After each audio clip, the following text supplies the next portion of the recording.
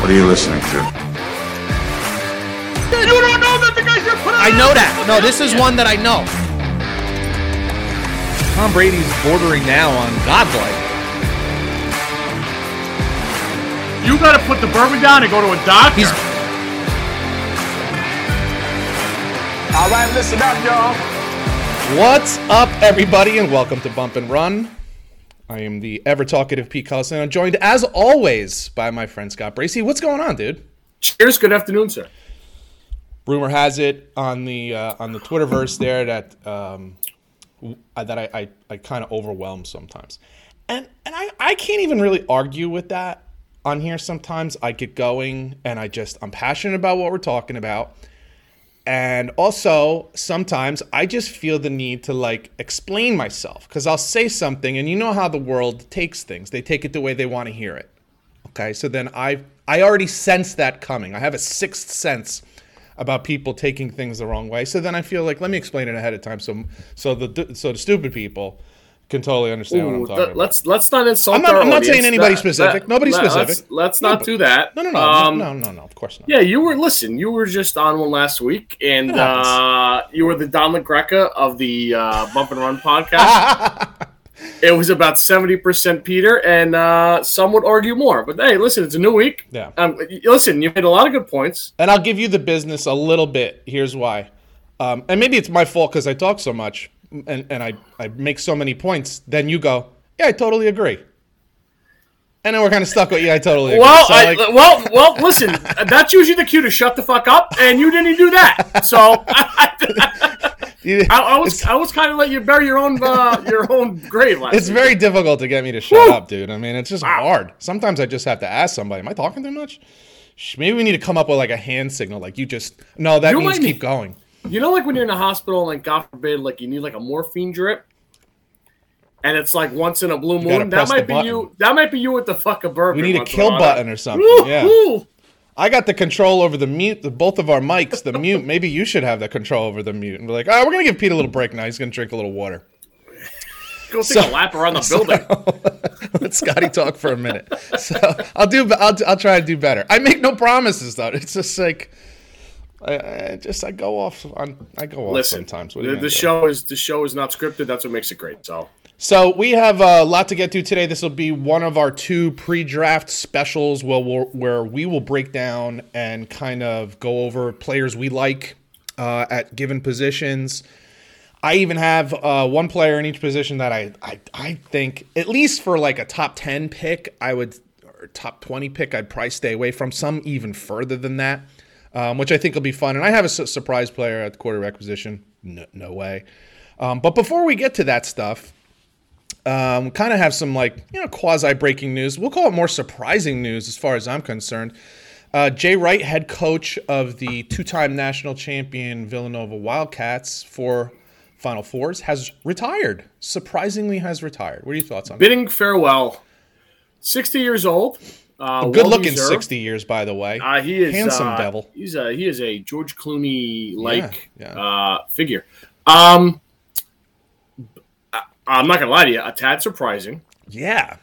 No fanfare, no goodbye tour, as Coach K handled that this year. Which I love, by the way. I love it as well. And maybe he knew last year he was going to hang it up, and he didn't want to, step on anybody's toes, and it was going to be Coach K all the way anyway. So it kind of worked out for him. Listen, I'm very, very shocked. He's got a great team coming back. He's got a great recruiting class coming in. We were singing his praises all of the last couple of weeks. But you know what? Maybe he wants to do other things, hanging with his wife and family, and, God bless him. So yeah, truth be told, the guy's made a lot of money. He's very comfortable. He's done a great job. What I like more than anything about Jay Wright is that, like Frank Sinatra would say, he did it his way. He didn't go the route, and never deviated. He didn't go the route of the one-and-done players, at least not very often, if ever.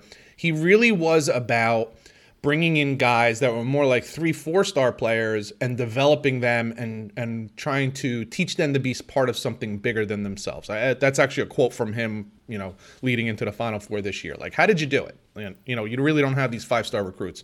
And this is how you bring them in as freshmen. You keep them around for 3-4 years. And it becomes more important to them. The school, the team matters when you're there that long. This is the kind of stuff we've been talking about like incessantly this year, what we don't like about college basketball. It's hard to get attached to teams because we don't know the players. They're just not around long enough, especially the good players. Those are the ones you tend to know the most, the great players. Yeah. And, they're not there long enough. Even Coach K got sucked up in the one and doneer. Like he looked at it and said, I can't compete on this level without these one-time freshman players. And guess what? Jay Wright did.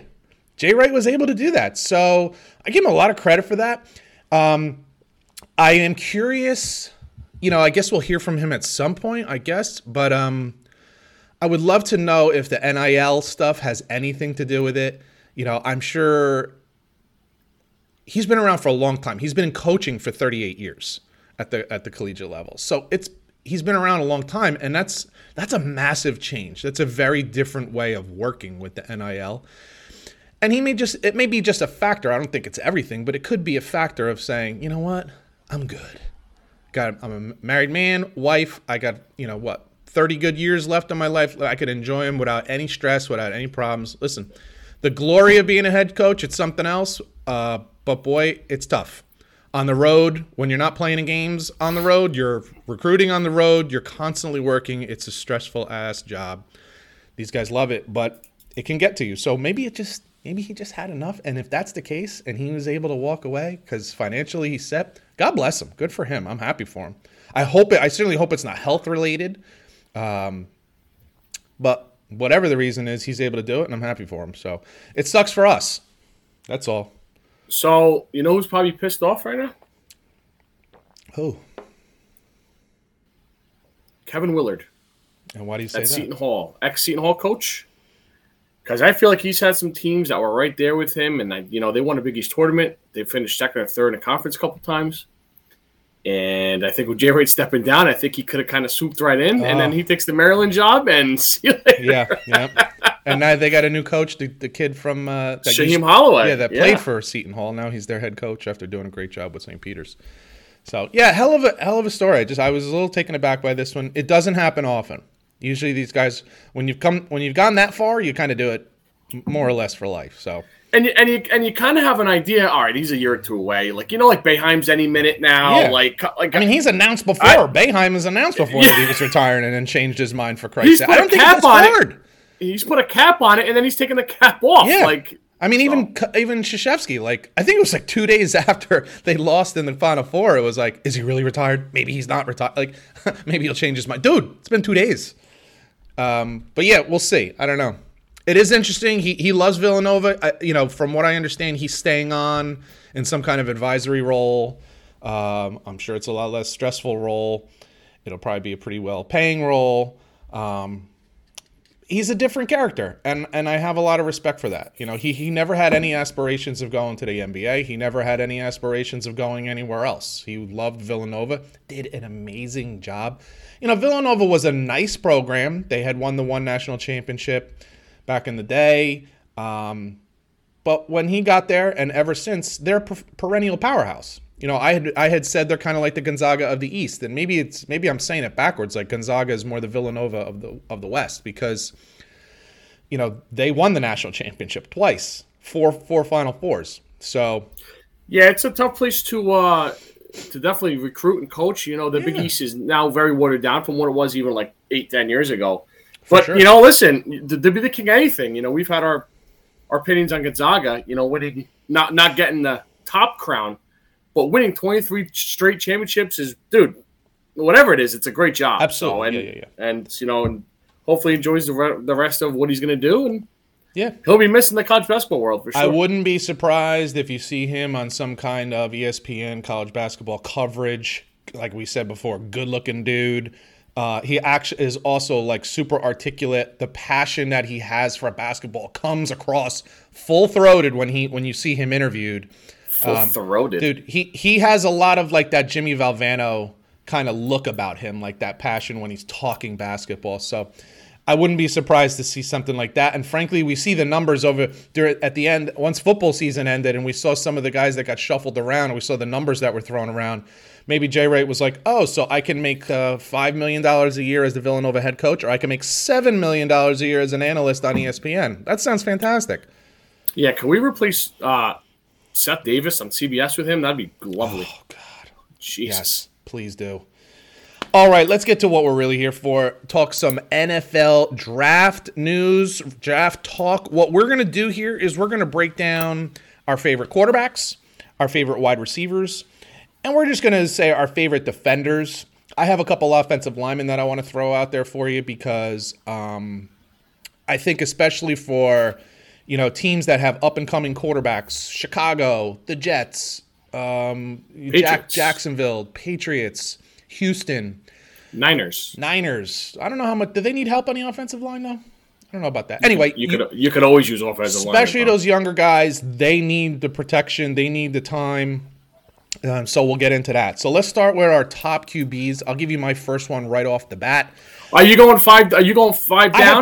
I have three. I'm just going. Okay. I just have. Do I have them in order? I guess I kind of do if I look down this list. Yeah, I do. Well, then please I'll start with three. I'll start with number 3, and then I'll work my way backwards. And my number 3 is Desmond Ridder. I liked him all year. Obviously I was on the Cincinnati bandwagon all season, proven to be correct with that.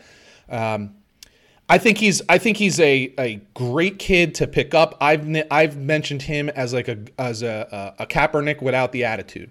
A lot of straight line speed. He's not so shifty like a Lamar Jackson, but he's got that straight line speed. But I think he's an excellent passer. And if you look at his evolution as a passer from his early years to the time he's a senior, you'll see a guy who really, really developed into an excellent passer. And another thing that I like about him a lot, and you see guys in the NFL have success when they come from this kind of situation, he's been a starter for a long time. So he got coaching from the same coaches for a long time, and you can see the development of him as his footwork, his arm talent, his accuracy. He showed it early in the Alabama game. I'm not going to hold the Alabama game against him when you got like almost 1 AA lineman blocking against some, 6 guys that are going to be in the NFL. So I think Desmond Ridder, I like him a lot. He's a proven winner. He's got the run capability, certainly has developed the passing capability. I'll acknowledge that the team that he goes to kind of needs to be ready to cater to what he's best at, like a lot of RPOs, throw some runs in there. But I don't think he's a run-centric guy. I don't think that's the case either. I just mean be ready to work with what he's capable of. I mean, you could say that about all these rookies too. It's like a Jalen Hurts type of guy. He's not nearly as big and strong as Jalen Hurts. He's a much better passer, though, like a much better passer. And frankly, he's a better runner. He's a real long strider. Where he's best is once he gets into open space. He's off. He's just a jackrabbit. So Desmond Ridder's my number 3. I will give you 5 and 4. Okay. Number 5 for me, I got Sam Howell, 6'1", 220 out of North Carolina. Gets a lot of Baker comparisons. We're both not big fans of that. Yeah. I loved him 2 years ago, but you take away Javonte Williams and Michael Carter from his run game, and he kind of had a little bit of a down year. He's not exactly throwing to guys at Ohio State or Alabama either, to be fair. But we'll see with that. We'll see. What do you think? 3rd round for him? I don't know if he's going to fall that late. Second, third round? My number 2 guy was Sam Howell. He has grown on me. And this is after, I have to admit here, this is after I actually thought about him having a disappointing season. I'm like, wow, this guy really, really fell down my board. But then when I looked at film, I realized some of the things you just said, graduated receivers, graduated running backs, maybe more importantly, the offensive line was a fucking disaster this year. I don't know. I think they lost 3 starters on the offensive line. I'm watching guys on plays that he made, like on plays that he made completions, just guys coming free. Like I don't know. Again, you know what? I don't know if to blame this on the offensive line, young team, running backs that didn't play last year, not picking up blitzers, that kind of stuff. He has grown on me, and while yes, I actually look at him as like Baker-esque. He's thicker than Baker, number 1. Like he's a thick, strong dude. He's got a Russell Wilson type body. Okay, I think he's got a better arm than Baker Mayfield. And he absolutely, maybe more than anything, has a better attitude than Baker Mayfield. So Sam Howell, for some reason, he's grown on me. He has definitely grown on me. I was not big on him earlier. Yeah, I'm shocked to hear that. You were not a fan. It was only because of what I watched. After watching, I'm like, Jesus Christ, dude, this guy's making plays with free blitzers, like free guys coming through the line and still making plays. So if you go back to his previous season, you're like, whoa, this dude, he's got some serious game. And oh, by the way, he can move. Like he's got some giddy up. Like he can run. I'm not saying he's Desmond Ridder or Lamar Jackson. That's not what I'm saying. But he could go. Like he's a runner. He can run. And I just like that he's thick. He's a thick body. You know, if there's a downside of like a Zach Wilson, it's that he's not. Like he's thicker bottom, but his upper body is not that thick. You know, and you could say that about a Kyler Murray who doesn't last throughout the season, just kind of smallish. Sam Howell's not that, dude. Sam Howell's a big, strong dude. Like if he was any taller and couldn't throw, he'd probably be like middle linebacker. You know, so he grew on me. I know that's a bit of a surprise, but he grew on me as I watched film on these guys. That's very mature of you, and I'm glad you could admit that. Yeah, and you want us, and you may see that when it comes to the draft, like where some people, you know, like Todd McShay are saying, well, he's a third round pick, and I'm thinking, I wouldn't be stunned if it was a late first. I wouldn't be stunned. I'm not predicting that, but I wouldn't be stunned. I really wouldn't be stunned if somebody saw what I saw and is like, you know what, we're gonna jump up. I just hope you're awake for it. Don't count. All right, so now I'll give you 4 and 3 since you said. Please, yeah, go ahead. Number 4 for me, I got your boy Desmond Ridder, 6'3", 210. That's fair. Like you said, athletic, 4-year starter, 44 career wins. Yeah, it's a big deal. That's a big deal. And listen, he's a mature guy. He's a father. He had a baby last offseason, so you know I kind of like that. His teammates said they saw a big step up. A lot of growth last year. A lot of growth as a player and a person, which both are important for the position. You know, if it's a wide receiver and he doesn't grow as a person, you're like, whatever. Like, it doesn't matter. But we talk about all the time. The quarterback is it's a quarterback-centric league. He's the face of your organization. Yeah, so. You have to be a leader of men. You have to look. When you're looking at 10 other guys and you want them to follow you, you got to be grown up, man. This is And you know what's funny about that? I've heard Colin Cowherd say this, and I have to agree with him, which I try not to do too often. Oof. Remember when you're an older dude now. You're what, 36? 37. Like when you were 22 or 23, were you a fucking grown up? No way. Like, you know what I'm saying? It's almost not fair what we ask a kid to do coming out of college. You can argue I'm still not. I was an idiot. Like to think that, like, you know, I'm trying to think of somebody like Corey Davis is going to listen to me as I just come out of college. I'm a moron. Like, why would he listen to me? You know? So, but he's a grown up. You're absolutely right. Go ahead. Sorry. Number 3. No. Number 3 for me, I got Matt Corral. I've gone the opposite way like you went with Sam Howell. I liked his game, and I watched some film. I'm kind of like regressing on him a little bit. I did too. 6'2", 210 out of Ole Miss, gunslinger type of guy, has never seen a throw he doesn't like. Yeah. Tough kid, though. You got to love a tough guy. That's where Baker Mayfield comparisons for me. He's tough. He'll play hurt. Yes. He can run. He showed improvement this year. He cut down on turnovers in 2021. But he went up against a lot of tough defenses in the SEC. So that you got to give that a little. But listen, they're all and usually did well in the NFL. So usually did well. Yeah. I'm not a huge fan. I'm glad I kind of have a quarterback. You have a quarterback. I'd be a little weary if I took a shot on him here. Yeah.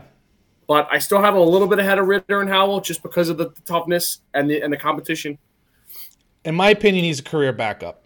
Like I see Chase Daniels here. Really, I mean, if you're not going to be a pro, this is the kid you want as your college team's quarterback. Like, he's just fun to watch, dude. Like, I'm kind of sad that he's not going to be in Mississippi anymore because he's fun, because he'll take off. Like you said, he's got a little gunslinger in him, which in college, especially you're playing in Mississippi. At Alabama, you can't be that. Yeah. But at Mississippi, you got to take some risks, and you got Coach K as your head coach. The best combination. It was great. It was a lot of fun. I'm almost sad to see him go pro because I don't think we're going to see much of him. And listen, there's nothing wrong with being a career backup. It's a good living. I just don't see him. He's a little undersized. He gets banged up a little easily. And what's worse about him getting banged up easily is that he plays a little reckless. I don't just mean like chuck and duck. I mean like he will dive for first downs and he'll take hits. Yeah. And he doesn't have the biggest arm in the world. He's just a little undersized for me. So I don't even have him in my top 3 there. I'll give you 2 since you gave our 2. You're okay. You're ready to shoot number 1. Yeah. I believe you left this guy off your list. I'm just assuming. I have Malik Willis at number 2. Yeah. 6'1", 220 at Liberty. Dude, high ceiling, high character guy. Coaches and organizations were raving about him at the combine. Arm strength is ridiculous. It's insane. Exciting, shooting up the draft boards, but very raw, very unproven, schedule, and all of that stuff. Yeah. I'm gonna reserve comment on him for a minute. Alrighty. My number 1 guy has been and will remain Kenny Pickett. I think he's the most NFL ready. I believe he fits the most types of schemes. Like you can put him in a West Coast. You can put him with Andy Reid. You can put him, with Shanahan, with McVay. Yeah, I think he fits anywhere. And listen, he's a 3 or 4 year starter. Which you look at the league and you look at the guys that played a long time. If they're not super great, they're very, very good. Like they end up doing well. And those are guys those guys last 12, 15 years in the league. Yes. Yep. So I don't love the fact that he wears gloves on both hands. That just bothers me. I got a problem with that. But he played in a pro-style offense in college, which translates really well to the NFL. He was a Heisman candidate. There's an argument to be made that maybe he should have won it. He's big, strong kid, thick, physical player, comes out of a tough school. 220. Yeah, it's a tough school with Pittsburgh. Weather Steel City. He's been there. Definitely. Yeah. In fact, the Steelers might be a kind of a good fit for him. That's been rumored. It never works out that way, so don't expect it. But it would be a really good fit, and it'd be kind of fun because he's played on that field for a long time. I just like him best. I just think he's ready to go. It's hard to say. Like I said, the Steelers to me is a good fit. Frankly, Seattle would be a really good fit for him because he's a no turnovers kind of guy, and you have a defensive coach in Pete Carroll who doesn't like turnovers, which Russell Wilson never really did. I think Carolina is exactly the same thing. Defensive minded head coach. They're ready to roll on the defensive side. Washington would be a good warmer fit weather, maybe turn the gloves down. Well, who knows? Yeah, I don't know. Now, part of the glove thing is that his hands are a little undersized. I'm not getting into this shit, dude. I don't know. I get it. I get the whole small hands, fumble. I don't know. He wasn't known. I looked at a lot of film. I didn't see a shitload of fumbles. Whatever. I just look at him and I say, that guy looks like a pro. He's a big, strong-armed kid who can run and is smart and is a leader. Like that. Those are things you got to look at when you watch how his teammates react to him during and after games. Of all the guys that I see in this list, like he actually has that presence among his team. Him and Desmond Ridder to me, and frankly, Sam Howell had it too. Yeah, you mentioned Malik Willis. I have him. Hold on. I'm sorry. Go ahead. Yep, my bad. So my number 1 is it's going to be shocking to you. I left Kenny Pickett off this list. It's Carson Strong. No, I'm just kidding. It's Kenny Pickett. He's the most NFL ready guy. I don't have much to add to what you said. He did another guy that cut back on his turnovers a lot. 4-year starter again. Broke a lot of Marino records, which is a huge thing. Yeah. And the small hands could be a problem, but we'll see. If that's going to be your deciding facet of like what, then you don't like the kid in the first place. Like, you know what I'm saying? Then you shouldn't be drafting him in the first round. But, yeah, you mentioned Malik Willis. For me, he's my no. I'm saying a hard no on this one, and I would take him maybe 3rd or 4th round down the road. And I love his athleticism, and I was one that was talking about him earlier in the year because he puts up some really striking numbers. He didn't belong at Liberty. Let's put it that way. First of all, agreed. He's way more talented than that program. But as you watch the film, you start to see similarities to Justin Fields' problems, which are getting off of number 1 receiver. And this is not me telling you alone. This is everyone who's ever scouted him.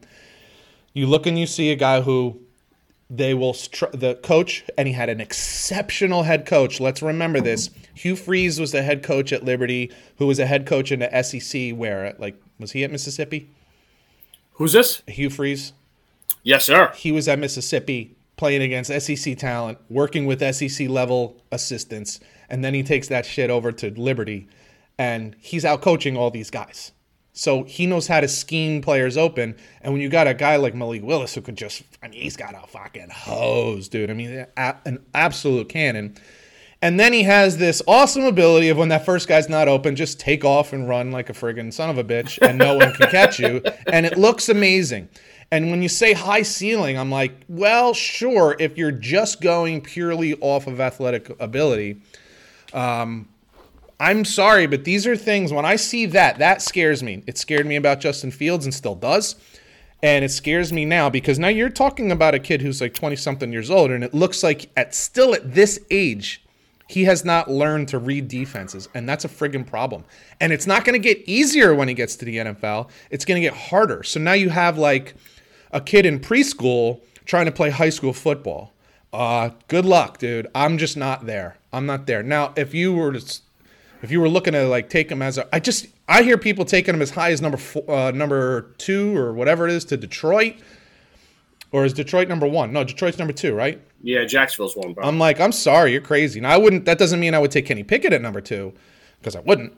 But I'm not taking Malik Willis anywhere near there. I just don't see it. So I'm gonna agree with something you said before about a 3rd, 4th rounder or something like that.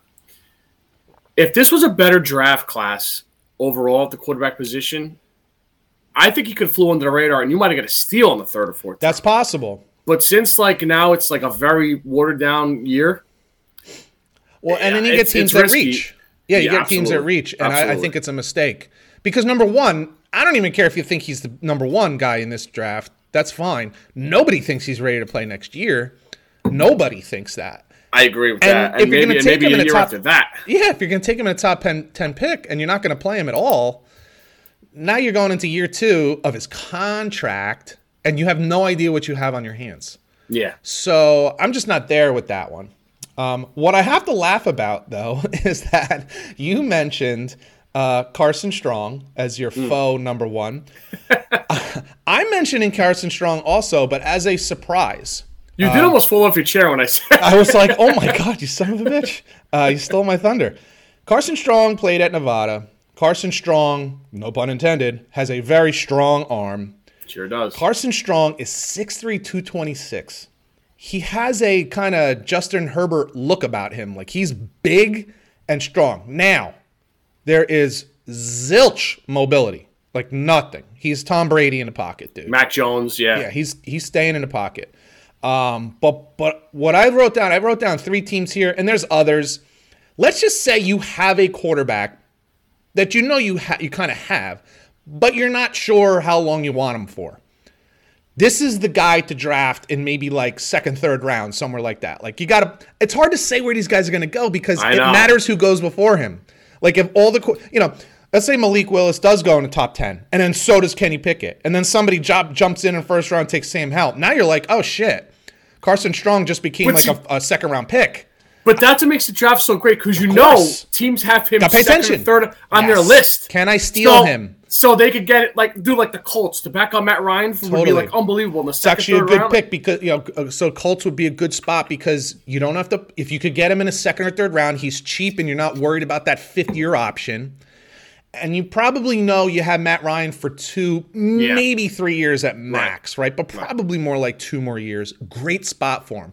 I wrote down here Miami would be a good spot because it's not really putting pressure on Tua, but yet he's there if Tua just goes Tua, goes average or below average. I put Minnesota. I know they just gave him an extension, and I know they drafted the other kid from Texas A&M who I did like last year. But it sounded to me like they didn't love him very much. Kellen Mond. Yeah, Kellen Mond. And it's not even Minnesota per se. It's that kind of place. Like maybe a Detroit sitting behind Jared Goff, who's been to a Super Bowl, learn from him, and then step in 2 years from now when Goff's contract is over. That might be a good spot. Dude, he gets so disrespected, Goff. It's unbelievable. It is. I try not to. I just know how he's viewed, and it is a shame. I mean, he went to a Super Bowl. Say what you want about how much of it was on him. He's a quarterback that went to the Super Bowl. We don't take that away from Trent Dilfer, and we know that was maybe the best defense in the history of the sport. So, I like the kid. He certainly is not ready to play. But I'll suggest to everyone who's listening. His name is Carson Strong. Played for Nevada. Go on YouTube, just punch his name in, and watch the kid sling it. He has like stupid arm talent. It's a quick release, and he's got a cannon, and he's accurate as shit. And what I like most about his accuracy is he's accurate downfield, down the seam. I like him a lot. I love coming up with like those kind of players. Like, the guys we came up with, the top ones, they're kind of obvious. We may have them at it in a different order, but we know who the top 5 or 6 are. This kid Carson Strong, I take a little bit of credit for the kid who's down in Ritter? Houston. Kellen. No, he plays for the Texans. Miller. I think he meant college. Mills. Davis Mills? Yeah, Davis Mills. I take a little bit of credit for that because I remember when we were at this very point last year, I said, hey, listen, here's this kid, Davis Mills, number 1 player coming out of high school, had a couple injuries, but he's big, strong arm, needs to be in the right spot, which frankly, I didn't think Houston was.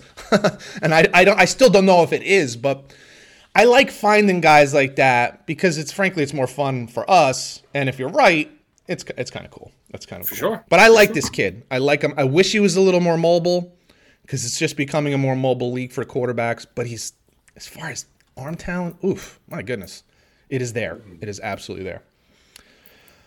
Let's go to wide receivers. Yes, sir. Wide receivers, the icing on the cake, we shall say, for NFL teams here. These guys are getting all the dough now. Other than quarterbacks, it's all about wide receivers. Bananas. It's amazing now. I will kick this one off. So I will 4 guys down, and my 5th guy is a sleeper. Love sleepers. David Bell, 6'1", 210 out of Purdue. Watching him play a lot of Big Ten games, unbelievable player, 2 times All Big Ten, and that is with Ohio State guys, Penn State guys, big time wide receivers. 93 catches in 2021, great hands. He's getting Keenan Allen comparisons. He's a little shorter than Keenan Allen, but reliable. You see Keenan Allen go over the middle. I would say not the worst comparison in the world. He got knocked out against Notre Dame. He played the next week. Like, just a tough guy. Big fan. Someone's going to get a steal with him. He'll play 10, 12 years. Nice. Good call on that one. That's some Big Ten insider information right there. I wasn't even going there. I will actually stay in the Big Ten, and mine are like 2 and 2B. You can put them 2 and 3. I think they're almost the same player, and I would be happy with probably either one of them. That's Olave and Wilson from Ohio State. They're going to have a hell of a time replacing these 2 guys at Ohio State. I'm sure they will, but they're going to have a hell of a time doing it. I hope they do. They're both struggle with it. They're both what we would call, like, I don't know about undersized, but neither one of them is big, and neither one of them is thick. Like, they're both about 6 foot, 280. Oh, 280. Okay, that'd be serious. 180, 178, 180, right in that range. But they're ball getters. The ball's up for grabs, and they just find a way to get over, around, above the defender. They're touchdown machines, both of them. Both have good hands. Olave is a little bit better of a route runner than Wilson. Wilson's a little bit more of an over-the-top guy, but it's 6 of one, half dozen the other, in my opinion. They are so similar as players, and even the way they're built, and they're friggin' productive. So those are my 2. I think any team would be pretty happy with either one of these 2 guys. I have Olave at 4. I heard somewhere where he's the safest pick in the draft. He'll play a slot, greatest hands. I think that makes some sense. Yeah. Best route runner in the draft. 8 straight games with a touchdown last year, which is pretty damn productivity, good. Man. Yeah. And that's what a rookie quarterback, first year starter, a quarterback. Yeah. Number 3 for me is I got Jameson Williams out of Alabama, which is an Ohio State transfer, which is unfucking believable. It's incredible. Can you imagine if they were on the same team at the same? He couldn't get on the field. That's really why he left. He couldn't get on the field.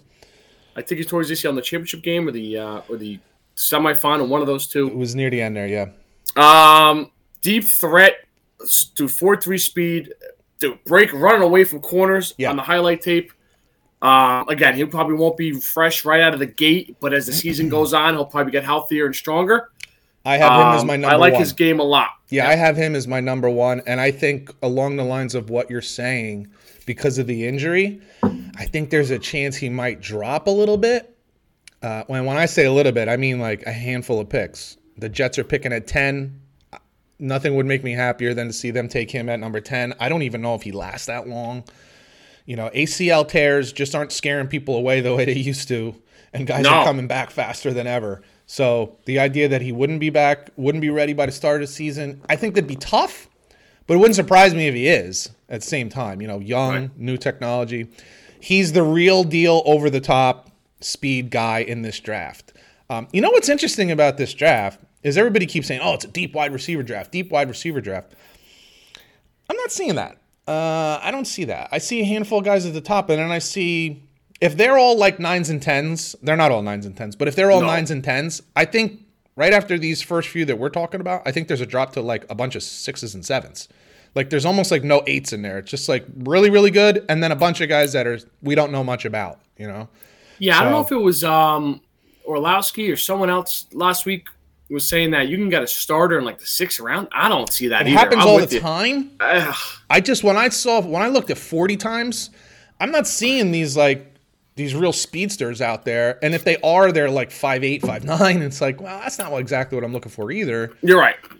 You always got the exception to the rule. Yeah, you got them, but not multiple, I don't think, is what. And you're not getting them all along the way either. Like, you may go 3 rounds where you don't get any. So I just, I thought last year there was a bunch, like I thought there was significantly more near the top that were going to be more productive. I'm not seeing it. And when we get to who I don't like, it may surprise some people, but it has to do with what I mean with this draft in particular. So, but I love Jameson Williams. It is really unfortunate that he got hurt. But it's going to help somebody because he's going to drop a little bit, and they're going to. I think they're going to get a steal with him.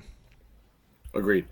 Number 2 for me. I know you're not a huge fan, and you might be hitting on this one a little bit, but I'll jump in. Drake London out of USC, big kid, 6'4", 220. Yep. 88 catches, over 1,000 yards, and 7 touchdowns in 8 games last year with a quarterback that I can't name in a lineup. Correct.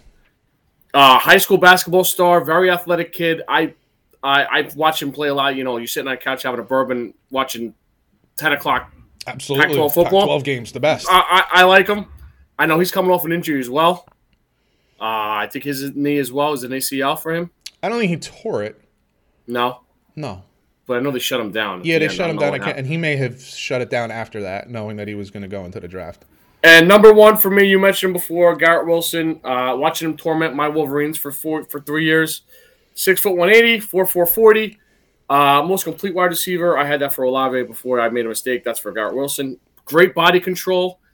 One-hand catches, turns around. He runs a comeback route great. So he's going to be a good pick. That body control is huge in the NFL because you'll get a lot of guys that do they'll throw behind the receiver. Yeah. And you got to have body control to make that play. My hard no is Drake London. I don't see the guy. There was a time that kind of receiver was useful. We'll call him like a possession receiver, or my comp for him is like a Keyshawn Johnson. Like there's no real deep threat there. He's big and kind of slow. And I don't see a guy in the NFL that compares to him that's really successful. Like everybody has some speed. Everybody has, like I heard him compared to, what's the dude for Tampa? Mike Evans? Mike Evans? I'm sorry, I don't see that. Mike Evans blows by people all the freaking time. Yeah, he gets better out for speed. He's open a lot. He gets deep and gets by people. Like this kid can't really get by anybody. I just don't see it. I don't see the guy in the NFL. Like I'll look at the teams that are successful. Kansas City. Do you see a guy on Kansas City that's like a slow 4.6 40 possession? I do even not. Even their tight end has more speed than most wide receivers, right?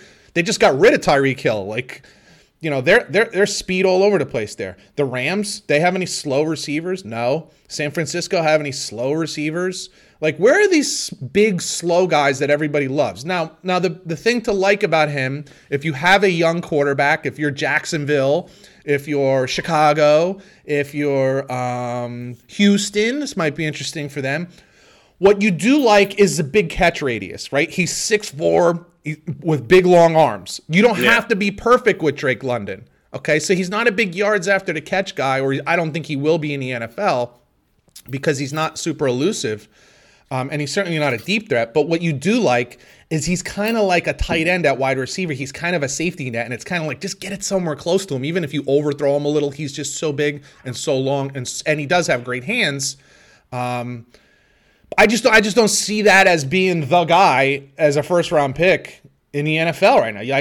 I'm just hard pressed to see the guy that compares to him, big and slow wide receivers. I can't think of any. I really genuinely can't think of any big, slow receivers in the NFL. Like, there's no more Keyshawn Johnsons. That kind of player is not there anymore. Interestingly enough, also went to USC. So for me, Drake London, not a first-round pick for me. You know, later in the draft, this is where when I say no, I'm talking like hard no. We're talking about the top players, so I'm not taking them as one of my top 10 picks, 15 picks. I probably wouldn't even take him in the first round if I'm being honest. The kid from Arkansas, I like more. Both kids from Ohio State, I like more. Yeah. The kid you just mentioned from Purdue. And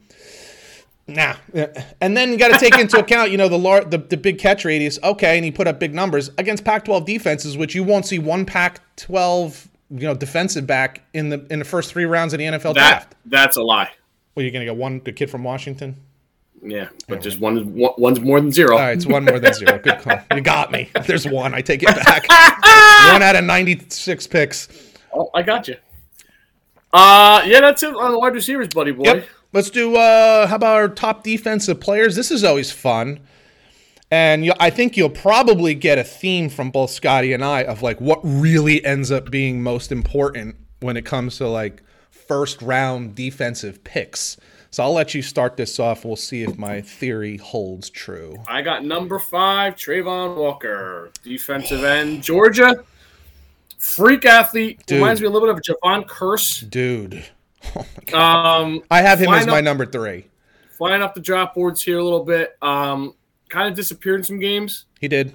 Which is odd for a guy that freaky and playing in the SEC. Worrisome. It's worrisome. Yeah. Because you got to wonder, like, that's why I have him that low. Was he bored? Was he high? Was he disinterested? I don't know. I genuinely don't know.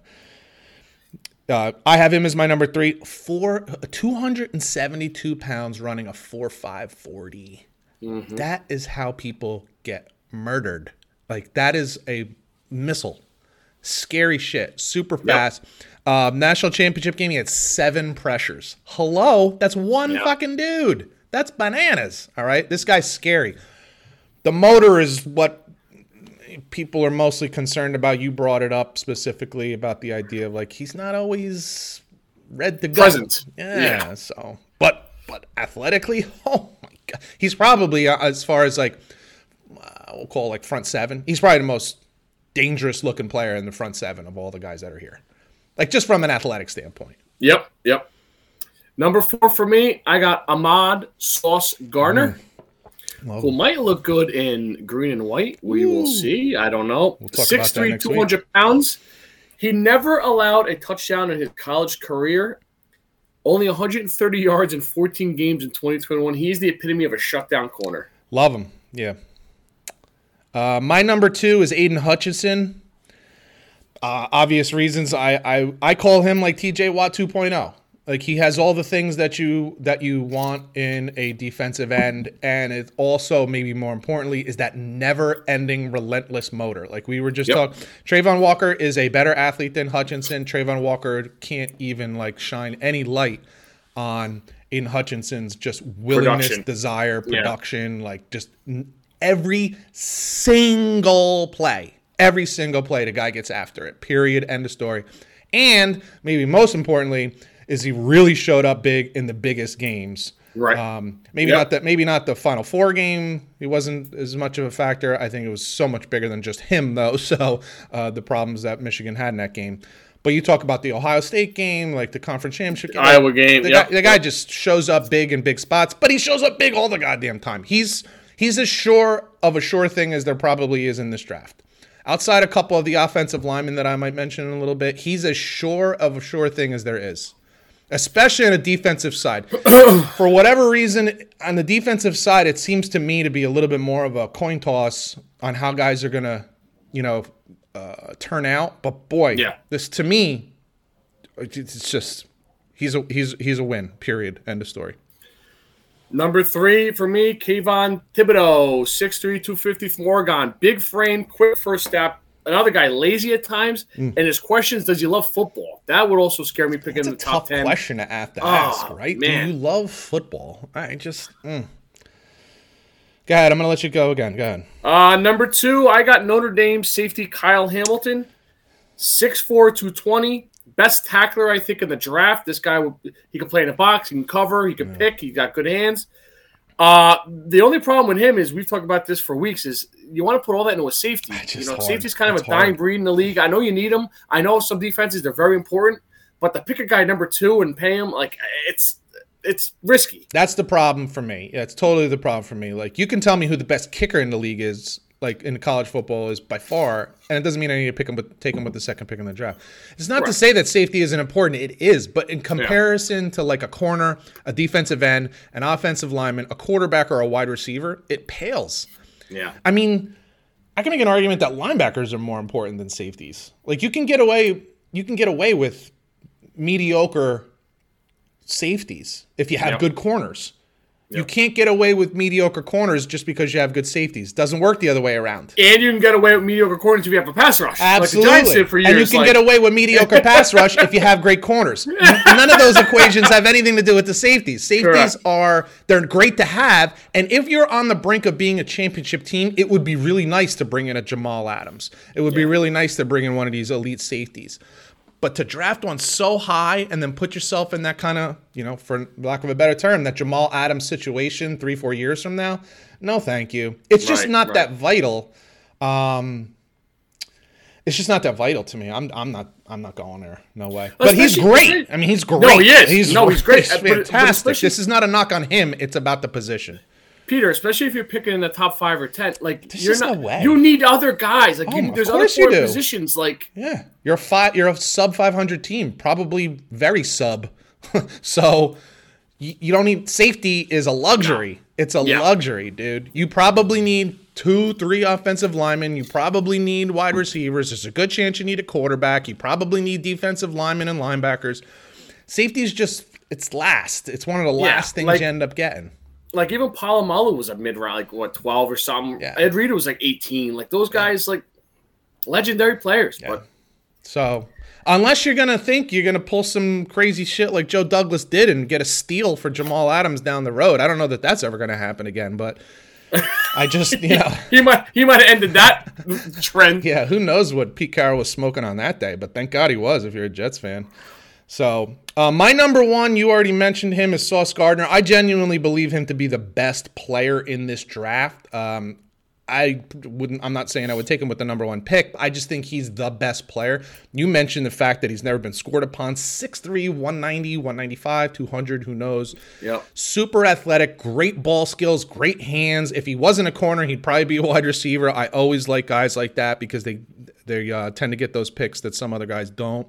And for me, what was most impressive is that he showed it against Alabama. Like, they either didn't throw his way or his guy just wasn't open. Like, he just, and that's against the best. So I say it all the time, and it sounds like no big deal. That game was 17-3 going midway through the third quarter, and they have a really good. I can't remember his name right now. They have a really good corner on the other side of the field, and both of these corners has a lot to do with why Cincinnati was as good as they were last year.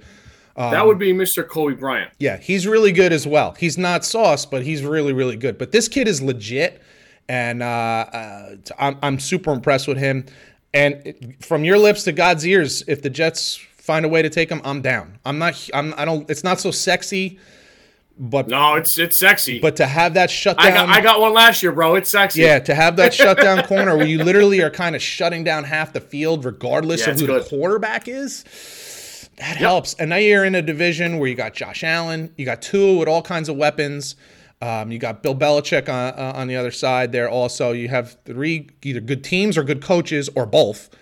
And to be able to just shut down one side of the field is pretty fucking sweet. If you could shut down Tyreek Hill, Stephon Diggs, and Patriots, I don't know right now. They might get somebody, but who knows? Dude, that's huge. Yeah. That's freaking huge. Well, if you know when it comes to the Patriots, you don't have somebody, so now you can really get creative. It gives you an opportunity to get creative. So yeah, and he can blitz from the corner. And he's big.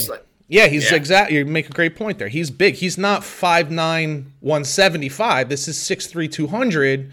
Yeah. He's a baller. He's a player. He's physical too. So yeah, I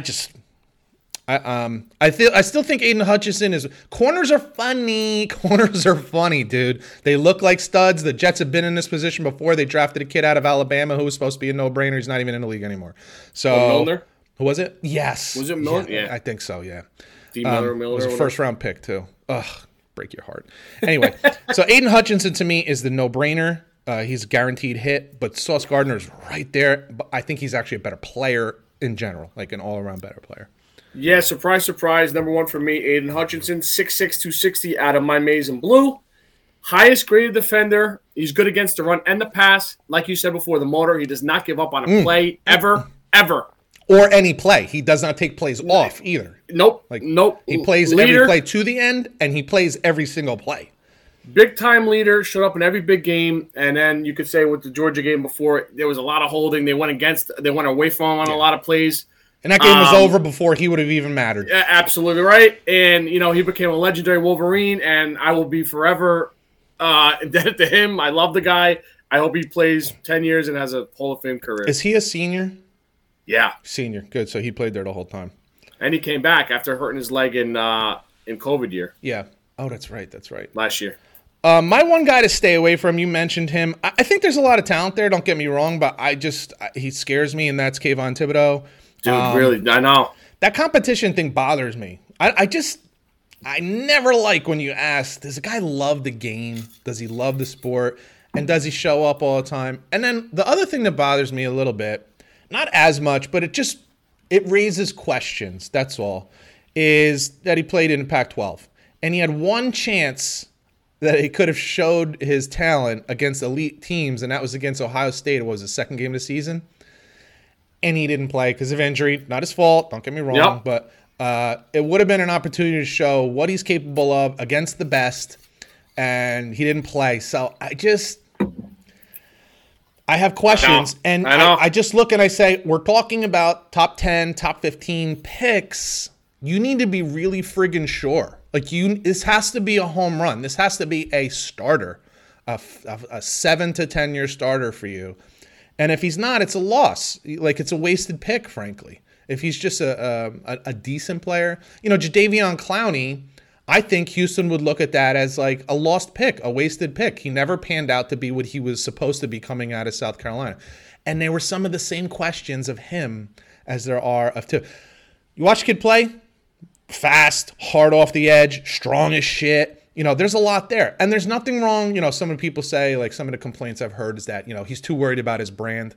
Well, dude, they're all worried about their brand. I mean, but do you show up on the field? Like OBJ worries about his brand, but then he shows up on the field when he's got someone, that quarterback that's not named Baker Mayfield. So it's not so much that. It's just, what you see. He takes plays off, takes games off. Like, it bothers you. And it only matters as far as like a top 5, top 10 pick. Are you willing to, invest in that? If you knew he had the motor of an Aiden Hutchinson and he was available at 4, you'd be crazy as the Jets not to take him. You'd be crazy as Detroit not to take him. Like, the game is quarterback centric, right? So what's your job? Get the quarterback, protect the quarterback, get somebody that gets after the quarterback, and get somebody that catches the ball, and instead of the quarterback, your cornerback. So if he becomes what has the potential to, look out. I just don't know. I have questions, and that scares me when it comes to top 10 pick. And if you're picking, and there's other options there.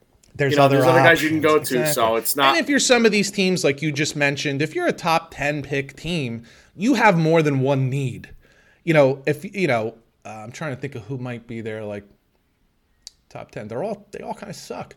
Giants have multiple needs. Jets have multiple needs. Carolina, Washington has multiple needs. Like Seattle now, they're breaking it down. Yeah. So if you're the Jet, let's say you're the Jets, or you're I'm trying to think of who else has multiple. All right, so New Orleans has Eagles. Multiple picks. I think they traded. They might still, but New Orleans has multiple picks. I think one of them is like 18. Well, that might be a really interesting spot to pick them, because you're not looking at that as like a top 10 pick. It's going to cost you millions and millions down the road. It's an interesting spot. But just a top 5, top 10, I bristle at that just a little bit. So bristle. Do you have anybody else, or are you good? That's it for me, pal. You want to hit on some linemen? I wanted to mention a couple linemen because, when we talk about quarterbacks, if you look historically at quarterbacks who we thought were going to be good but then failed, so many times it has to do with the fact that team was bad. That's why they were picking number 1, number 2, number 3, a la the Jets, a la the Cleveland Browns, a la the Detroit Lions. And it's always like surround the kid with talent, meaning wide receivers. And what you really need to do is protect the fucker. Like they're rookies, so it makes sense, you need to figure out a way to slow the game down for them. And just getting wide receivers doesn't help you. Look at what Detroit Lions did for years with Matthew Stafford. He constantly had weapons. They had tight ends, they had wide receivers, they had running backs, they had all kinds of weapons. They never had a good offensive line. Suddenly he goes to the Rams, you put a really great offensive line in front of him, Super friggin' Bowl. So I think it's important to surround younger players with great offensive linemen, and it's also great to let those linemen grow with the quarterback. If you ask most offensive linemen what their number one thing they want to know about the quarterback is where he's going to be. Like, I need to know where I need to pass set, which just means like where I'm expecting the quarterback to be so that I know where I can guide my defensive lineman to. And sometimes that takes time. That could take years. One thing that's great about having a very statuesque Tom Brady, Carson Strong type quarterback is that you know exactly where he's going to be. So you know exactly where not to let your guy go, okay? While it's great to have mobile quarterbacks, Johnny Manziel is a pain in the ass because you never know where the hell he's going to be. And as an offensive lineman, that fucks you up. You don't know where to guide where you can send your D lineman. So offensive linemen are important. There's a rare case this year of a first-round center. You probably seen him play a lot this year. Mr. Lindenbaum? Mr. Lindenbaum, Tyler Lindenbaum out of Iowa. I would actually even say he's a top 20 pick. It's very, very rare that you see a center taken in a top 20.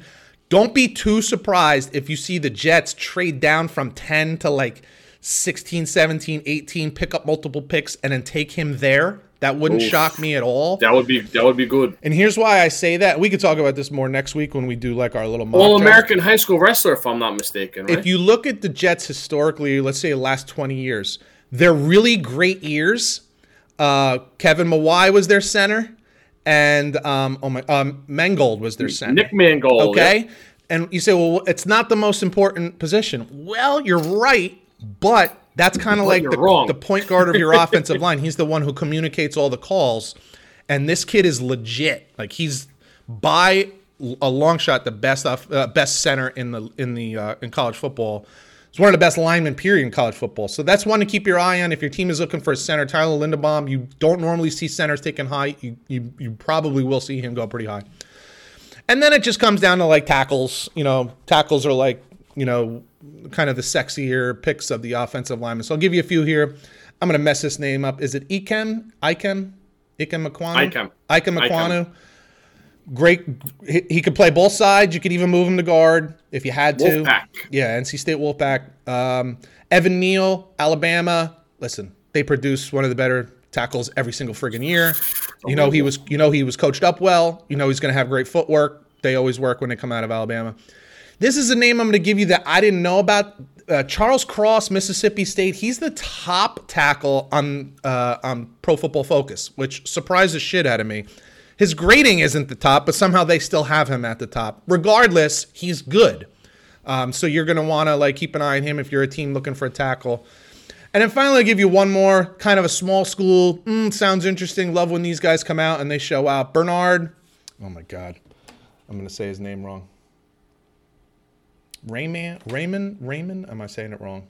I don't know. I have it right here. Raymond, yeah. Raimann. 94.6 grade, PFF grade, which was third best amongst offensive linemen this year. Obviously, the question is you're playing at Central Michigan, so you're not playing the same competition. So does that grade equate? But he played really well at the Senior Bowl. Don't be surprised to see him taken pretty high, too. These are guys that matter. These are not hot picks, blow you away. But when your team is doing well and you're like, God, we haven't been sacked in 3 weeks. It's not your quarterback.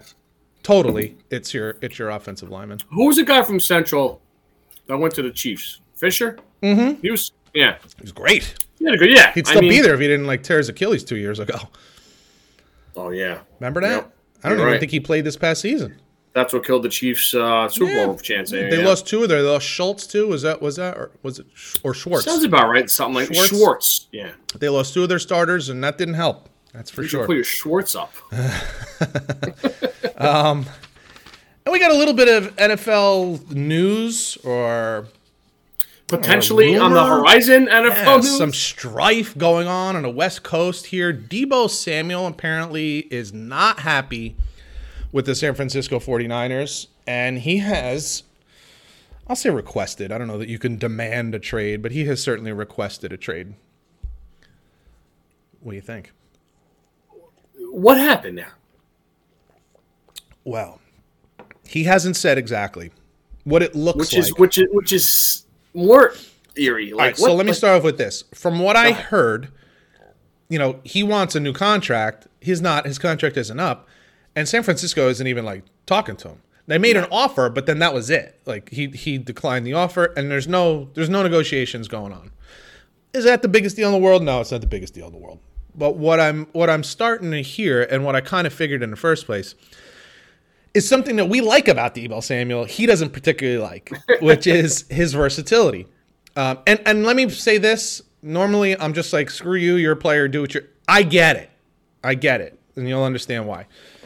So, as we talked about, they line him up at slot, they line him up at X, split out, they line him up they'll do speed sweeps with him, but they also line him up at tailback and just run power dive.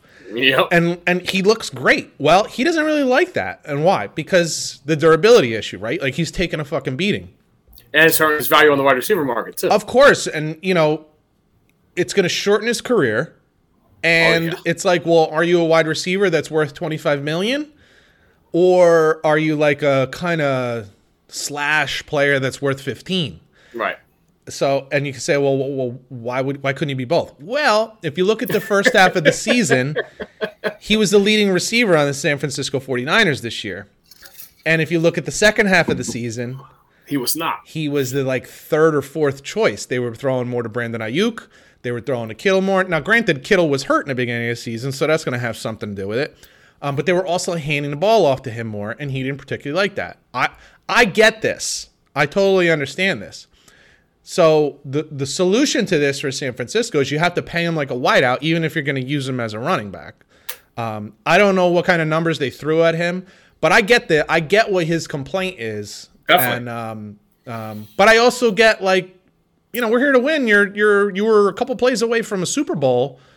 If you could have ran for a touchdown, wouldn't you like to have done that and be Super Bowl hero kind of thing? So it's a catch-22. But as far as contract, money, career, I get what he's talking about. I haven't heard any kind of response from San Francisco on this. I don't know that they're saying screw you or they're playing hardball with that. So I haven't heard a peep out of them. I think they're probably playing it smart right now. Would you trade number 10 for him? Yeah, this is the interesting part, right? Because Deebo Samuel plays for San Francisco 49ers, and you have the Jets offensive coordinator. Mike LaFleur was a wide receivers coach or quarterbacks coach, whatever the hell he was over at San Fran. And obviously Robert Saleh, who's the Jets head coach, was the defensive coordinator at San Francisco. And you say, well, seems like an easy transition. Well, what's interesting about that is those guys know exactly how they use Deebo Samuel, and wouldn't they consider using him exactly the same? So he might not necessarily be thrilled with that. And this is kind of the idea of Aiden Hutchinson should go to Detroit. He's played in Michigan, so Detroit's a natural fit. And it's well, it doesn't really go that way. Yeah, I know it doesn't. It sounds romantic and all, but it really doesn't work that way. I don't know that the Jets would want to do that. If you're asking would I give up the number 10 pick? No, because whoever their number 10 pick is, you're going to pay him about $4 million, $3 or $4 million the first year. It'll escalate over the next 4 years, but he's kind of cheap. And I'd rather have a Jameson Williams than Deebo Samuel for 25. Right. You know what I mean? For an average of 25 per year. So I would not give up. The 4 or the 10. I would give up some other combination. They almost had Tyreek Hill without giving up our first-round pick. It was just that Miami came in late, including a first-round pick. But it was going to be multiple twos, multiple whatever. It was still going to be 5 picks, but it was going to be not nearly as valuable. So, I think he'll maybe a better fit for you guys than Samuel too. Who would? Tyreek Hill would have been a better fit. I don't know because we already have 2 guys that are very similar to him. We have Elijah Moore, and you won 5 games. Yeah, I understand. I think there's bigger problems. I think Elijah Moore is more comparable to Deebo Samuel. To be honest with you, that's my opinion. Well, Samuel's a lot bigger than Moore is. Is he? Oh, yeah, definitely. He's a 6 foot plus guy. Or 6 foot, 6'1", I like Deebo Samuel. I don't know that I like him as a wide receiver only. And when I say I don't know, I don't mean like I don't think I do. I mean I genuinely don't know. Like if he was only to line up at wide receiver, is he still do we still like him as much as we liked him this season because of his versatility? So I had him in fantasy. Yeah. And he was great all year. So he was putting up great numbers. So that was before he even went to running back. So I think he could be just a valuable wide receiver. Yeah. And that's what Jimmy G, don't forget either. I like Jimmy G, so yeah. But I know what you're saying. Yeah. I know what you're saying. I know what you're saying. Yeah. It's not Peyton Manning. Yeah. Correct. It's not Justin Herbert. It's interesting. It's a big price, though. It's a big price. Now, if the Packers could work out some kind of deal with them, would be interesting. There's no way the money is there. Yeah, where's the money? And why would San Fran do that? And I don't think they would trade him in the NFC either. I was telling that to somebody. Well, it's not just the NFC. It's like another contender. You might trade him to, like, the Bears. Who gives a shit? Bears. The Bears. But who gives a shit about the Bears? But man, has Chicago become where wide receivers go to die? Oh my god! Well, it's because that's where the bad quarterbacks are, And bad coaching. I was listening to ESPN in the morning, of course, Keyshawn J. Will. And why do you keep doing that to yourself? Because there's nothing else. It's what's available. It's 6 o'clock in the morning. That's what's available, my friend. Listen to Stern. You're still sleeping. I'm doing my thing. I'm doing research. So I'm listening to these idiots. Okay, big man. I'm listening to these idiots, and then Justin Herbert really, not Justin Herbert, Justin Fields. He's going to make a big leap this year. And I'm like, what? You're just so stuck on what you want as opposed to what you see. Just forget about what you want. This is why I can tell you I have high hopes for Zach Wilson, but I can't put it anywhere there yet. Like, this is what I see. Like, I see what I see. There's some things I like. There's a lot that makes me nervous. Be honest. There are highlight plays that you get from Justin Fields, and then the rest of the time you're like, the guy can't even throw a 5-yard out with any accuracy. What are you watching? I don't know. And you're going to blame that on Nagy? On Matt Nagy, that the kid can't throw a 5-yard out? Or that he can't read defenses? Is that also, what's his face, the head coach of Ohio State? Is it his fault too? Is it every coach's fault? Is any of this on the player? Are we ever going to look at the player and say, you know what? He's just not good enough. Oh, only with Trubisky, though. Trubisky's the only one that we'll be honest with, right? And then I say this year, Robinson isn't even there with Chicago. Who's he throwing to? Right. Like, it's going to be a miserable year. Some guy named Daryl Mooney, I think. Or something. It's going to be a miserable year for Justin Fields. Plus, it's his second year. So it's his 3 coaches in 3 years now for him. Take it from me. It's not comfortable. Like, it sucks. Just language alone. The communication alone. You have to learn the language. And it's hard. So he's starting from scratch again. So I would say, again, you can't really fully judge him based on what you're going to see this year. No talent, shitty offensive line, no wide receivers, new coach, and he's not great. Good luck. Like, I heard them talking like, oh, you think the Jets would switch with Justin Fields and Zach Wilson? No. Why would they do that? No. Last 5 games of the season, Zach Wilson threw 6 touchdowns and 1 interception. If you remember in the beginning of the season, I said to you, what I want to see is improvement as the season goes on. I don't expect this team to be good. This is a team that the Jets almost beat Tampa Bay. By the way, who was the 4th highest rated red zone quarterback in the NFL last year? Zach Wilson. 4th highest rated quarterback rating in the NFL in the red zone. Zach Wilson. Doesn't turn the ball over in the red zone and creates touchdowns. These are the things you would like to see out of your rookie. Did you see that out of Justin Fields? You saw nothing out of Justin Fields. You're like, oh, there it is. You see that? That's what we're going to get more of that. More what? The running? Okay. You can rest on that if you'd like to. Okay. NBA playoffs are in full bloom and blossoming well, and there are injuries. There are strange stories. It's total chaos. What are you thinking so far? So first thing I want to say is the NBA playoffs to regular season is a different universe. It's just ridiculous. Oh my God. It's ridiculous. I'm finding myself watching a lot of NBA playoffs where I watched it's a good product. Oh it's a my good God. Why? Because they're playing hard. The NBA regular season, it might as well just be called, they should just have preseason and then playoffs, because the NBA regular season is just totally unwatchable. It's bad. But this, what you're watching right now, stars playing like stars, everyone playing hard on every possession, hard fouls, physical basketball, like defense matters, mid-range shots. You can take your analytics and throw them out the window because Chicago Bulls just beat the Bucks, and DeMar DeRozan, who's not a three-point shooter, was a huge part of that, and he's a mid-range shooter. Suddenly, in the playoffs, the mid-range jumper matters. And in the regular season, nobody gives a shit, right? It is funny. We talked about this with baseball, and we'll get to the Yankees and some baseball in a minute, but like how analytics matters over 162 games, but when it comes down to a 5 or 7 game series, you can shove your analytics right up your ass because it becomes situational. It's all like, what do you need right this minute? Sometimes you just need a basket. You don't need what the highest percentage is or whatever. You need a hoop, dude. You need to stop the other team's momentum. So, big men dominating so far. Yeah, Embiid is showing himself to be worthy of league MVP.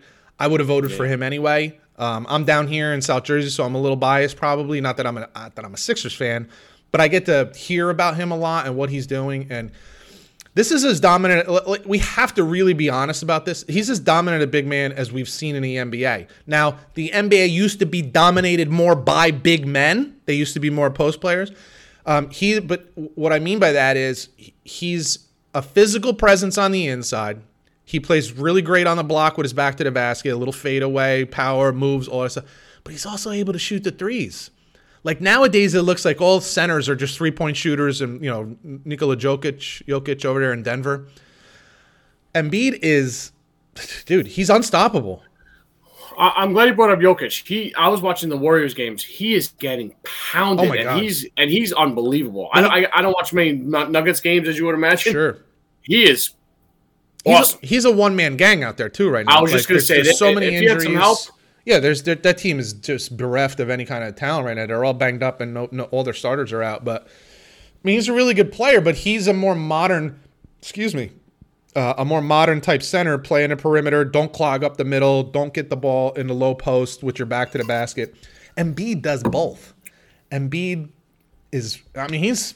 And what you have to like about him, give him some credit. If you remember early in his career, there was a lot of injuries. There were concerns about his weight, about his fitness, about his willingness to put in the work and be ready to last an entire season. And 2 straight seasons now, you can really make an argument, especially this season, you can make an argument that he's the most dominant player in the NBA. Giannis would have a shot at that title. Kevin Durant, of course. But Kevin Durant, speaking of which, he's been shut. Okay, shutdown is going to be strong. We're going to take that. I'm going to take that one back. He has been managed. He still scored 27 last night, but you know what? 27 isn't going to be enough because him and Kyrie Irving are really the only 2 real talented players, scorers on that team. Jason Tatum blocked a shot multiple times. When's the last time you seen Kevin Durant get his shot blocked? Oh. Okay. Wow. So Celtics, what an interesting story. This team was outside the playoffs a third of the way to just under halfway through the season. And they they had the best record in the NBA the rest of the season. Dude, they're a 2 seed. It's crazy. It's insane. They went from a 10 to a 2 in 2 months. It was really something else. You know who I give a lot of credit there to? I give Al Horford a lot of credit. Sure. Veteran guy. I think he grabbed Tatum and Brown and said, listen, cut the bullshit. You guys are 2 great players, and they've been unreal ever since.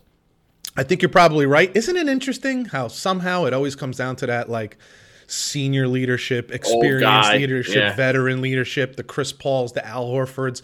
You need that guy on your team. Udonis Haslem. It took Milwaukee getting a Drew Holiday to kind of be a grown-up in the room and say, this is what we need to do.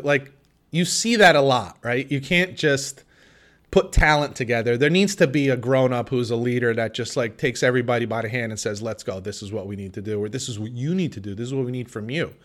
Andre Iguodala type of guy. Definitely. Yeah, I was just going to mention Draymond Green. Draymond Green is kind of that, that player for Golden State who doesn't necessarily have the stat line, but he's as important a player as there is on the court for Golden State because he is their leader, and it's important. They take their cue from him.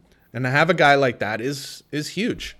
Couple real interesting and vital injuries. Looks like Devin Booker is going to be out 2 to 3 weeks now. Yeah, and they're already in a dogfight with New Orleans. I suspect they would still win the series, but 2 to 3 weeks is not 2 to 3 days or 2 to 3 games. That could be a whole nother series. Although when he went out of that game, the Pelicans. Yeah. But you know what? There's a shock factor when you lose your star in the middle of a game. That's true. Now you have a couple days to practice and adjust and do your thing. So I suspect that Phoenix will come out and, it's funny. This happens all the time in the NBA. This happens all the time in sports. You get a star gets hurt. So it happened in baseball, happens a lot in basketball, sometimes in football also. A star gets hurt, and you're like, oh, shit, they're screwed. Hockey, this happens all the friggin' time. Guy gets hurt, star gets hurt. He's out for 2 to 3 weeks, sometimes more. The team really plays their balls off for like 3-4 games, and you're like, oh, they're going to be fine without him. And then it goes south because you realize, well, they're not as good without their star.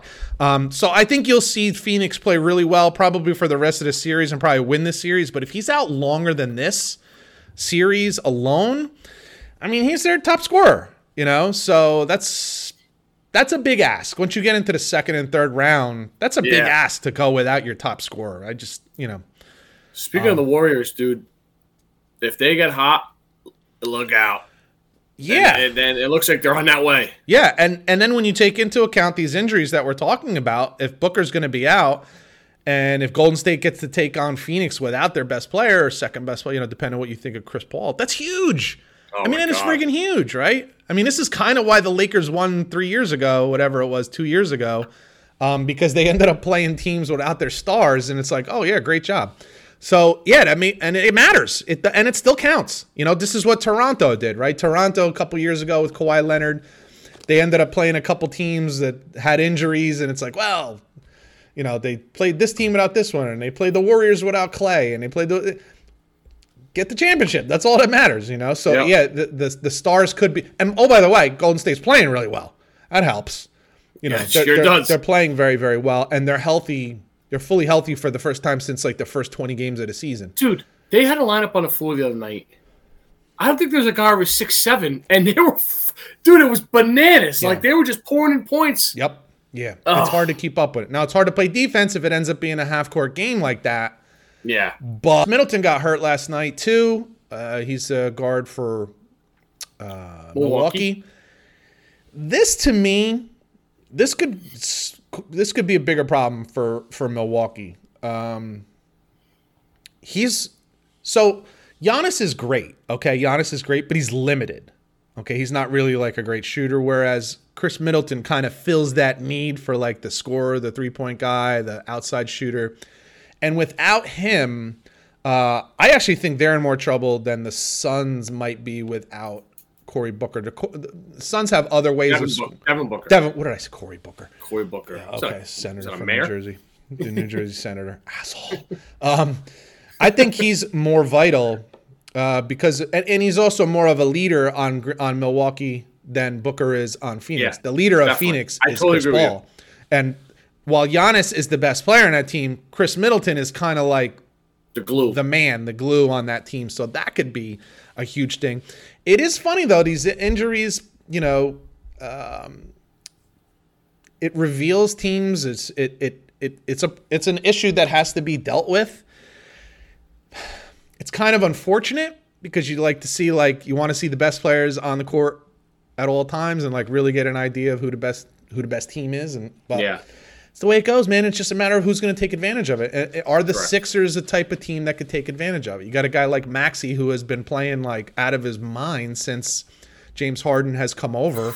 Man. And they're healthy relatively. Harden is interesting right now. I don't know if this is he has aged. I don't know if this is Doc Rivers saying, dude, you don't need to score 40 a night. He's a little more of a facilitator right now. But they look dangerous as shit. Sixers look really good. And when you got a guy on a court like Embiid, there's nobody in the NBA who matches up with him. Nobody. There's nobody, period. He will score 35, 40 a night no matter what. They're dangerous. They're very dangerous, so we'll see what happens with that. But I agree with you 100%. The NBA playoffs are actually kind of fun to watch. It's kind of fun to watch. Total opposite of the regular season. Regular season is brutal, dude. It's brutal. The only thing I don't like, and I know it's all money, I know it's all, but we don't need 3 days in between games, guys. This is unbelievable. Embarrassing. It really come on. One is fine. Boston and New York. I know. It's a 4-hour fucking bus ride. You need 3 days in between. It's absurd. No, it's absurd. It's ridiculous. 1 day is plenty. But that's me getting old and cranky. Yeah, what do we know? Yeah, well. You wanted to talk some baseball. I don't want to, but I feel like I have to. It's the first Yankee rant of the year. It's official. Baseball season is here, and Scotty's not happy with the Yankees. Let me hear it. We are 3 weeks in. 7-5, by the way. Not the worst. No. Not the best. You can't go into Baltimore, who's a fucking high school team. Oof. Lose 2 out of 3. Your lineup looks dead. This is the same team from last year. Dude. Okay. And Michael K is going on and on. They have a new shortstop. They have a new catcher. They have a new Michael. The direction of the team is the same. Let's wait for the 3-run homer. Let's not be exciting. Let's use every bullpen arm. Let's kill them but by Memorial Day. Yeah. It's the same process of how they're going about baseball. It's not the same team, dumbass. It's the same process. Joey Gallo is awful. He's awful. He's 4 for like 28. Did you say Joey Gallo? It's Joey Callo. Callo. God, sorry, I had to. Nice. Every time I hear that name, I got to do it. Well done. 2 Utes. I love that goddamn movie, man. Jesus. This guy, and you heard he's going to run into one. He's a great. He walks. He's a great outfielder. I haven't seen shit out of nothing. Yeah. I'm sure he's a great guy. I'd love to have a beer with him. I don't want him on my baseball team. Yeah. Bye. In fact, I'd rather have a beer with him than have him on my baseball team. Can we have a beer while we're all watching the game that he's not playing in? That'd be nice. He can sit next to me in my seats tomorrow night. I'll buy him what beer you want. This everyday shuffling the lineup is bananas. And I think I mentioned this last year. When I would sit in my dad's den when I was a kid, it was the same lineup day in, day out. More or Jeter less. 2, O'Neill 3, Bernie 4, Posada 5, so on and so forth. It was you know where you get to the ballpark, you know where you're going to hit. This sitting roulette they're doing is bananas to me. You can't get on a roll. You played sports. There's Alex Rodriguez. Every chance he gets, he says, "These analytics don't understand. They never played the game if they don't think hot is a thing." Because hot is not a thing. Hot is just a number. It's just an aggregate thrown in. That's all. And hot is just what changes the number to a better number. North Carolina basketball, as Mike Dean knows more than anybody, for sure, they got hot and almost won the whole damn thing as an 8 seed. It's a thing. Absolutely. This is ridiculous to me. And then Boone's going, "Oh, it's keeping everybody healthy." Who gives a shit if you're not winning? Dude, it does exactly. Anybody can lose in the first round. I don't understand. So fitness and science is better than ever. Medical science is better than ever when it comes to treatment and everything like that. These guys are bigger and stronger and smarter than they've ever been. And suddenly, for the first time in history, these guys can't play an entire fucking season? They can't play. I don't get it. NBA players, there's too many goddamn games. And Major League Baseball players, they need rest. What? Yeah, you don't even run 99% of the time in baseball. You don't even run. What are we talking about? It's bad. Is it too difficult to swing a bat? Is it too hard to throw? Are you running out of gas throwing the ball to second base from left field? What is this need a break thing? I don't get it. If you go 0 for 4, you didn't even reach first base. So what are you tired from?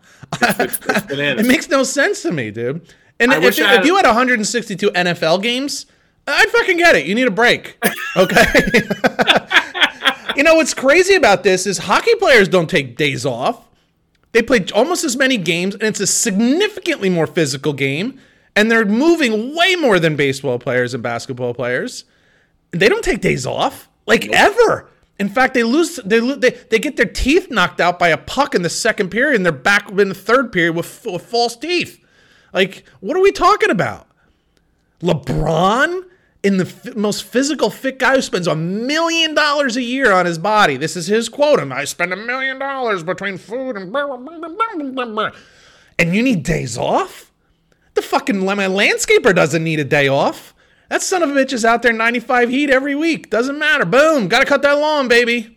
You need a day off, pal? Yeah, don't get paid. Like, I don't get it. Come on. It's baseball. It's friggin' baseball. The Yankees also have become scientists on ruining players now. Gleyber Torres, another one. When they got him 5-6 years ago in the Chapman deal, this guy's we came up the first year and a half. He was unbelievable. Yes, this is a budding superstar. Cameron Maybin was doing the game this afternoon, and he noticed something. Gleyber's like swinging out of his shoe, like everything's got to be a home run. When you're 8 years old, squish the bug, the back leg, right back foot, stay steady. Yep. His back leg's flying out of there. Level swing. Yeah. We've said this. I've said this to 100 buddies that want to listen to me with these fucking rants. He should be a foul line to foul line hitter. You have enough guys that hit the ball fucking 500 feet. What do you mean he? They all should. I know. Come on, what are we talking about? I know. This is what we were talking about when they had a rule. You know, they were discussing the rule of whether or not you can have a shift. Did they pass that? Are you allowed to shift? This year, I think next year that's going to go into. Dude, because somebody thought they shouldn't be allowed to do that. Here's an idea: hit it the other way. Hit it where they're You're not. a goddamn professional baseball player. You don't know how to hit the ball to the opposite field. What the hell? What are we talking about here, folks? Mark Teixeira, every fucking radio show he's on. Oh, it ruined my career. Hey, Mark. You weren't always like that. You're a switch hitter, you dickhead. Figure it out anyway. You can hit from both sides of the plate, but you don't know how to hit the opposite field. It's. You're so blessed by God that you can hit either way. Like, just put me on either side. In the major leagues. Dude, what are we talking about here? Go look at Mark Teixeira when he was playing for, was it the Rangers? Or was it California? It was Rangers, right? Dude, the guy hit the ball opposite field. I used to say this about Giambi all the time. He was a gap-to-gap hitter all the time. Why? Because that goddamn stadium was huge, and you're not going to hit bombs out of there. Right. A lot of them. It was gap-to-gap. Be a pro. It's ridiculous, man. Be a freaking pro. It's actually embarrassing that they needed to come up with a rule because you're so pathetic you can't hit the ball the other way. I get a 9-year-old to do that.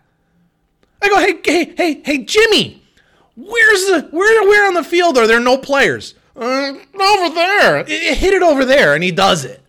You make $30 million a year, and you don't know how to hit it over there? Oh, my God. It's actually embarrassing that they came up with a rule. I don't want to do this every week. And I'm sure they'll get hot, and they'll go on a streak where they win 13 out of 14. Of course they will, because that's analytics.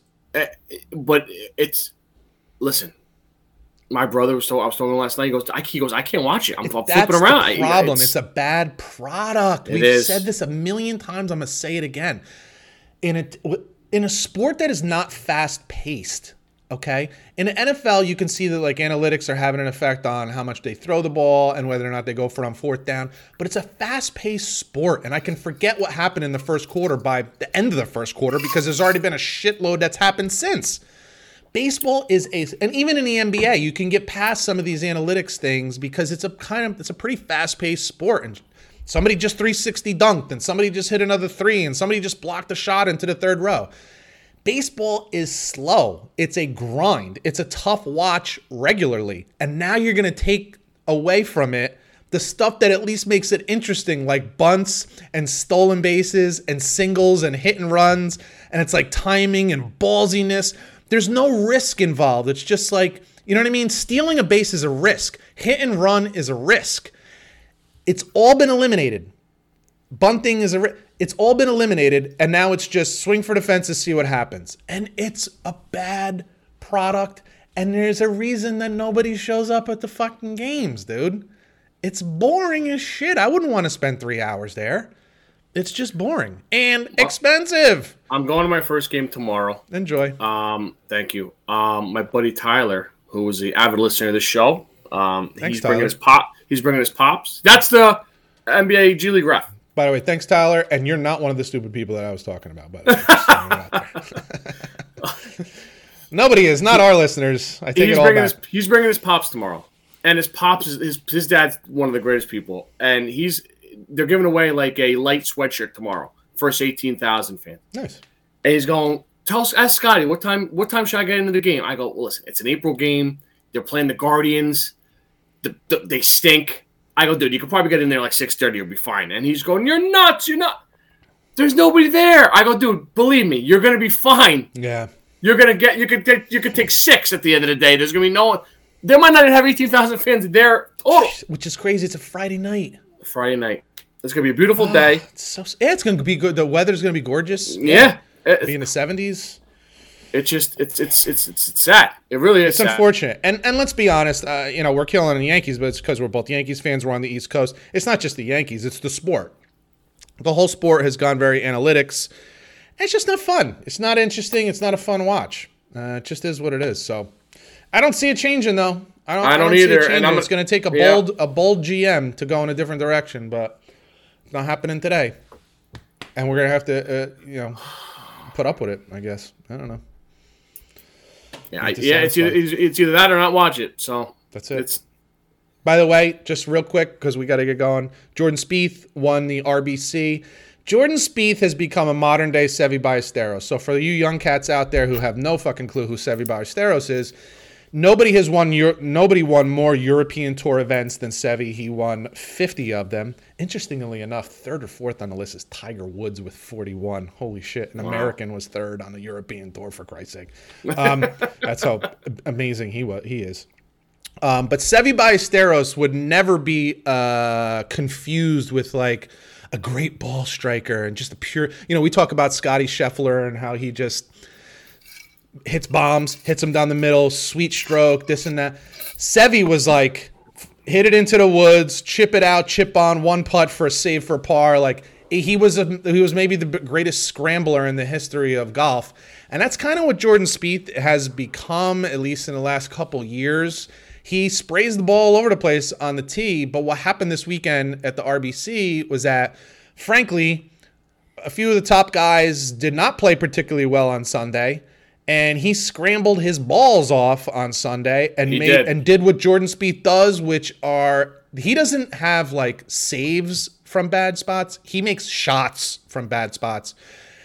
And when Jordan Spieth is putting, there's nobody better. Because he'll make anything from a 5-footer to a 25-footer look like it's supposed to go in, and that's what happened. And he ends up taking the RBC Cup home with him. So, a nice win for him. But I don't think that's a sustainable way of winning golf tournaments. And that's why he goes a long time without doing it. This is the problem now. So he needs guys to come back to the pack. He needs to kind of play out of his mind for stretches.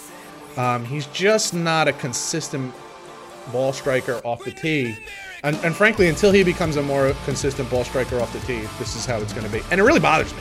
It really bothers me because I still believe he could be one of the best players on the planet. But he almost screwed himself out of the whole goddamn tournament. Did you see what he did Saturday? No.